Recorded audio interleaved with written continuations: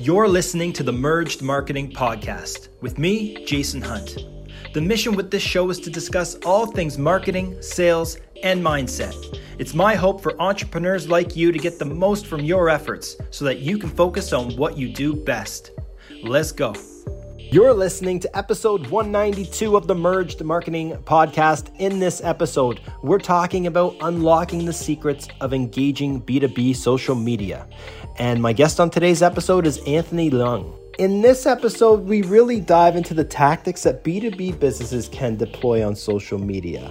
For a lot of B2B businesses, they might think this is super foreign, or they've given up on social media because they do not see any opportunities and their time is spent better in other places. However, in this episode, we're going to debunk that. And we're going to talk about the areas, platforms, placements, and opportunities where you can get some visibility and potential traction and leads in the door. Without further ado, let's kick them a chat with Anthony Leung. Anthony, welcome to the show. Thanks for having me, Jay. We're going to dive into some awesome topics today around B2B marketing because I get the question all the time anytime I talk to a B2B lead. And for those that don't know B2B, it's business to business lead. So they say that the content needs to be sexy. And it sometimes can be tough to create sexy content when you're a B2B business. However, we're going to debunk that myth today in this conversation. At least I hope so. But maybe we could start, Anthony, by you giving us a bit of background on your journey into B2B marketing. Yeah, actually, I moved from Canada to the UK. And in Canada, I actually did print marketing, if you believe this or not. And when I moved to the UK, when I was looking over job ads, it was all about digital marketing at the point. And so I got myself into it. Started off with SEO copywriting, then got into social media. And in that journey, I did mostly B2C brands, stuff like Just Eat, which I think is called Skip the Dishes in Canada. Pret a Manger, which doesn't actually exist in Canada. It does show up in New York, so you might know the brand. But they're like a more upscale Tim Hortons, if you will, of the UK, just as beloved of a brand. And yeah, I also did B2B brands as well, but mostly B2C brands. And I fell in love with the medium because you can connect directly to your customers, or if you're a charity, your supporters through this medium. And it's an honest, authentic medium where things that are overproduced are not as celebrated as something that's genuine. So that's why I love it.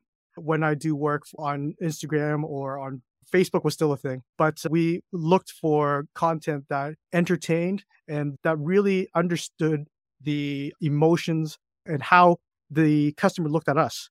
And so when I started my own business, I reflected on the B2B brands, and it doesn't seem to have the same perspective. It seems that we being B2B, I have a status quo of putting out content the same way we've been doing it for 10 plus years. I say 10 years because my first B2B gig was 10 years ago, but nothing's changed in those 10 years. And so the way that we think we are effectively talking to our customers is actually not effective at all. You can see it in how people engage with your brand's LinkedIn content. You can see there's pages with hundreds and thousands of likes or followers, and in the content, there's maybe 50 likes. And in those 50 likes, 80% of it is staff members. So it's clearly not reaching or family. The people. Yeah, or family. Mom and dad accounts for 90% of content engagement. But if I was in B2B, or if I was back in B2C, that'd be a red flag, right? My job might be on the line. But in B2B, it seems like a kind of accepted status quo. And I feel like there's such a missed opportunity. So that's where I'm putting my business now, is to help B2B companies with that B2C experience I've got. So how can B2B business really effectively leverage social media as an outlet for them to actually potentially grow their business? I mean, first, I think we need to recognize that this content isn't for us. We're not writing to make ourselves feel better. We already know how hot we are. It's cool. We don't need to tell ourselves all the time. What we need to do is connect that hotness with the customer, right? With what they feel, what their needs are, how we're going to solve their problems, and how they are, where they are emotionally, possibly, with the problems that they have. And if you connect that through your content, you're going to see a lot more engagement with it, because now you're talking about them and how their problems are being solved and how you can be there for them, rather than, hey, look at me, I'm at Trade Show X, come see me at X. Great, but how does that benefit me? I don't know. So I think the number one thing that B2B companies need to think about is how to flip that perspective in their content and how to create content for the audience rather than for themselves. 100%. And I think a lot of B2B businesses can't be fixated on that vanity number of likes because it's really not relevant at all. What's relevant is a small pocket or subset of people that you can speak directly to and have your message resonate with them, which is essentially what we're talking about here, Anthony. Absolutely. I feel like a lot of times I see a lot of WhatsApp messages. Hey guys, could you help me like this post? My boss really wants 100 likes. That's great that you get 100 likes, but if it's not genuine, that's not true engagement. And all that effort that you put into that content is not reaching to people you need it to reach. So that number, it becomes vanity. It's not vanity when that number comes organically from your audience and you start seeing comments from prospects and from people in your industry discussing things that are important from that post.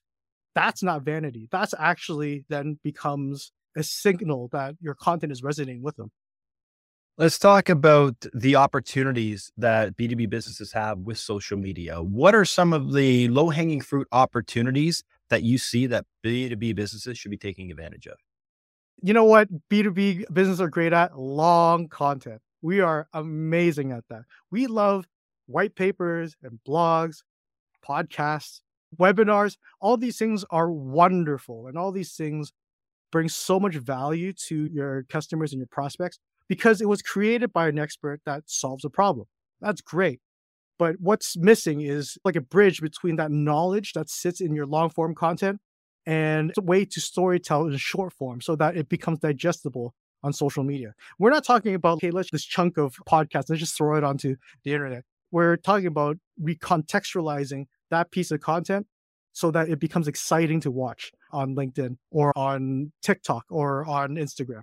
And when we're able to do that, I think the status quo will start breaking down because the status quo only exists because I think businesses don't understand the impact that it can have on their business. But once you see like your prospects start commenting on your posts instead of just the regular staff members, I've often see a lot of my clients just it's like a light bulb moment where they're like, oh, this is cool. Let's do more of this. So in terms of the platforms, are there certain platforms you prefer over others for posting your social media content to, or where a B2B business owner or director or marketing manager should be devoting most of their time?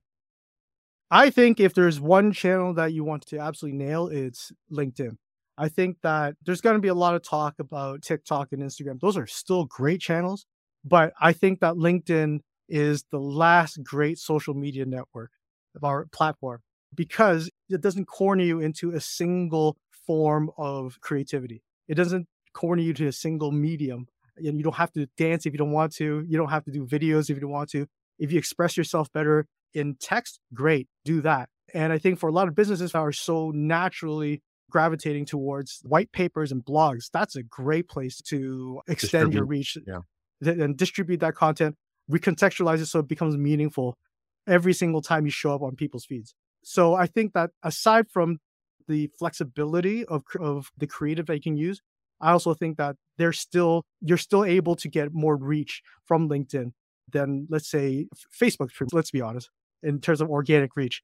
But in terms of LinkedIn brand building organically, that's a great place to do it because they're still rewarding engaging content with further reach outside of your own network. I would say that to touch on the point of Facebook organic being pretty much a cemetery, I think that for the most part it is, especially you got to consider how busy that feed is now, right? Because what all the algorithm on Facebook or Meta is trying to do is put things in front of you that you care most about. And now you think about an organic post on social from a fan page or a business page, you're now competing not just with friends of those people you're trying to get in front of, you're competing with the groups that are getting in front of those people you want to get in front of, but you're also competing with the actual paid ads that people are paying for to get in front of those people that you want to get in front of. So it's just a very busy, it's a very busy place and not a lot of real estate available, which results in low organic reach. However, if we're going to talk about Facebook for B2B just for a second, the big benefit is that it's the biggest audience in the world. The biggest pool of people are on Facebook and Instagram. Okay. But the mindset that they're in might not be in the mindset of taking actions that are relevant or going to progress their business. like they would be on LinkedIn. When you go on LinkedIn, you're in business mode. You're not in like casual hanging out 11 o'clock lying beside your wife or husband in bed mode. You know what I mean? It's a different mindset that you're in. So when you're on Facebook or Instagram, it's almost like you want to use those platforms as a B2B to get people off of those platforms into a place like email, or get them over to following you on LinkedIn from there. So that when they're in that mindset of business, they can take those actions you want them to take. Right? I couldn't agree with you more. I think it's like going to movie cinema, and you could be in the mood for comedy or you can be in the mood for documentary, but you got to be in the mood for the right thing. 100%, definitely. Real quick, guys. Are your messages on social media falling on deaf ears? Are you having trouble converting those leads from social media? Well, there's a better way to do it, and that is by use of a lead magnet, something that provides immense value to your target audience that's irresistible and they can't say no. The goal here is to get that contact information from your ideal clients off of social media so you can put them into a nurture sequence so they can know, like, and trust you. If this sounds of interest to you, we've done dozens and dozens and dozens of these type of campaigns for our clients, and we can help you out as well. Head on over to merged.ca and book your discovery call today. merged.ca. I mean, LinkedIn has done a lot recently in terms of evolving and offering certain placements where people can distribute content. Maybe explore that a little bit, Anthony, and tell us some of the areas on LinkedIn where you see more content being published. That's interesting. I think that here's the thing, and this is coming from my experience I've been doing social media for 12 years now, 13. Something like that. I think that, and this is from experience again, from doing social media for all this time. And this happened on Twitter, this happened on Facebook, this happened on Instagram with all these products and stuff like that they've released. The battle is always won on the feed, in my perspective. And the way to build brand, it's not to create one great piece of content and go, ta-da, we're good. It's to show up every time and regularly. And every time you show up, you have something to offer, right? And so when the battle is won on the feed, when they scroll and they see your brand and you go, that's pretty cool. Next day, they come on again and they see your brand again. You got something else different to say, but also interesting. That's where you start building the trust. That's where you start building your brand affinity. For me, the feed is the most important thing. And within the feed, there's different ways to do creative. There's videos, there's carousels, which I heard that or saw that proper carousels are being killed off on LinkedIn, but that's fine. We still got the PDF ones, which is way better anyways. So we can still do our carousels. We can still do image posts and we still link posts. Those are very different ways of creating content. And I think that you shouldn't feel like you need to fixate on a certain way of creating content. What you should fixate on is what your story is and what medium tells the story best, because you've got 2 seconds at most to get the people's attention. And that means that your first 2 lines of text on your caption needs to be spot on to let them know what the value is. That means the image and your first 2 seconds of your video needs to set up the context of what they're about to see. And that's way more important than trying to think of, I need 1,000 videos this month. Because there's so many of us that kind of, I think, fall into that trap where we read something somewhere and they say, we need to do videos. Videos are wonderful. Videos are great. But also at the same time, does your piece of content, is that the most natural form of creative so that it expresses it best? Yeah, so you were talking about what I'm working on, which I call the LinkedIn blog activator, because everything needs a name. But the service I'm providing now is that you give me all your blogs as a B2B business, and I'll just turn that into a month's worth of LinkedIn content for you. I think a lot of times as marketers, we look at blogs and we go, one blog equals one post. We just have to talk something about it and we have to push it and our job is done. But when I see blog posts, I see 2-3 posts that we can do that's engaging. There's little short stories within this big, long narrative that you got. And you can highlight those to bring these kind of interesting nuggets to get people's attention to read the full story. Because again, you've got about 2 seconds to get their attention. And if you can use those 2 seconds to give them something that's that was interesting, that's going to be way more valuable than them skipping your post completely.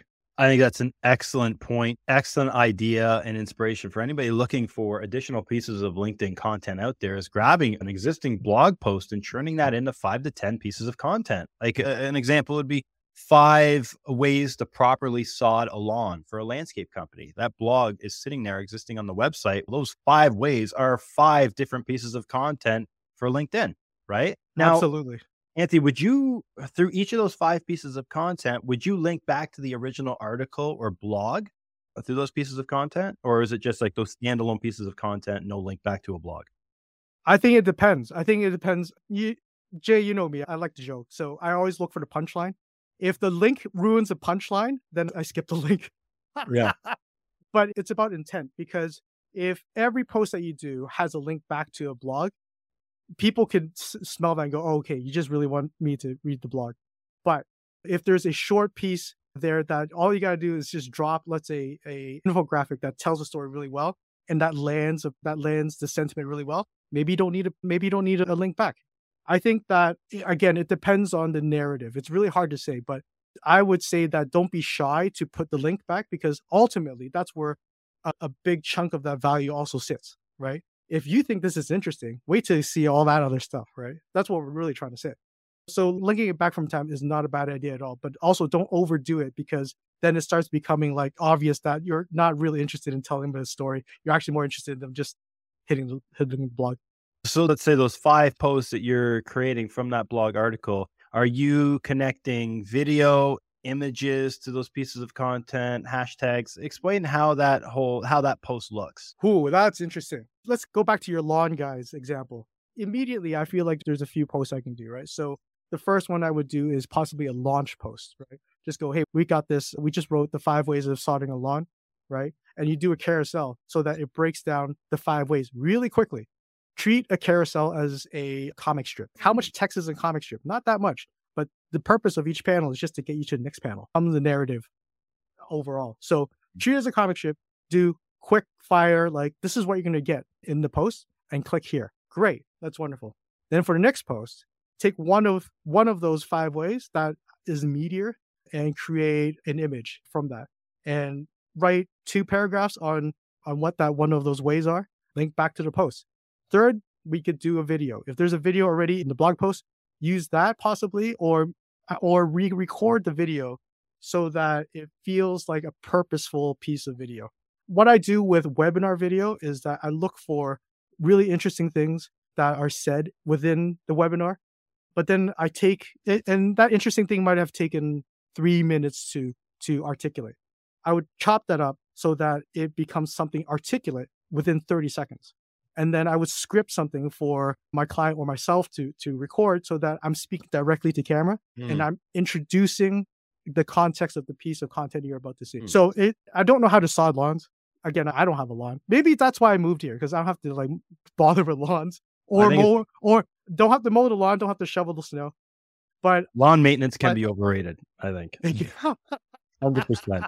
Wasting you heard it here first. A lot of water being wasted, right? Yeah, 100%. You couldn't need a bit of recontextualizing that piece of content that would work really well on the blog to illustrate a certain point, but throwing it up there on its own might not get the same results. So think about that as well as you do that. So that's 3 pieces already. I think that's off the top of my head without knowing how to sod a lot at all. No, you nailed it. Crushed it. That was great. Anthony, if our audience has any questions for you or wants to learn more about the Blog Activator, what's the best way for them to get in touch? Just hit me up on LinkedIn, where it's going to appear here. I don't know. It'll appear in the show notes for episode 192. So go on over to merge.ca/podcast/192 and you can get all the deets for Anthony. Or you can just search for Mean Right Hook. Mean, MEAN, right being WRITE, and hook being hook. I see what you did there.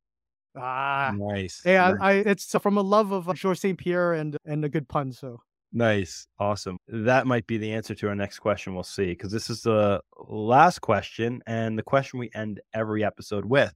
If you could choose one person, dead or alive, to represent Mean Right Hook, who would it be and why? You just sprung that one on me, man. Your fault, brother. Be on your toes. I'll tell you who I think would really represent well. Steve Carell. I love Steve Carell. He is funny, but he's also thoughtful. He uses humor when he needs to, but when he doesn't need to, he can bring it home with his drama. And I appreciate him so much as an artist because of this. And I feel like Meet Right Hook offers the same thing, where I love joking, I love making people laugh, but at the same time, what Meet Right Hook brings to the table isn't just the laughter. It's actual results. It's something that's serious. This is our business. This is our livelihood. We need it to work. We need to win. So I think Steve Carell's a good choice. You heard it here first, folks. Steve Carell's character from The Office would be the brand ambassador for Anthony's company, Mean Right Hook. Now, you know, it's funny. You went from George St. Pierre, which I thought you were going to go George St. Pierre, to Steve Carell. But I'll go with that. I love it. So I really should have picked the Canadian. But awesome. Rick the Temp. Yeah. I got to throw it back for that one. That's it. Rick the Temp. That's awesome. Anthony, thanks so much for your time. Appreciate you. Jay, it's amazing. Thank you. Real quick, guys, if you are active on Instagram or TikTok, I encourage you to go on over and give my personal profile a follow at JayHuntOfficial, JayHuntOfficial. Over there on Instagram and TikTok, I'm posting my favorite highlights from the Merged Marketing Podcast, along with some of the highlights from my speaking engagements overseas as well as locally. Ton of value. Go on over and check it out at JayHuntOfficial. I'd like to thank you for listening to the Merged Marketing Podcast, and I invite you to subscribe so you never miss an episode of the Merged Marketing Podcast. One of the best ways to do that is to add us to your Instagram at Merged Media, MERGEDMEDIA. Go on over there, give Merged Media a follow, and subscribe, and never miss an episode. Thank you so much for listening. We'll talk to you soon.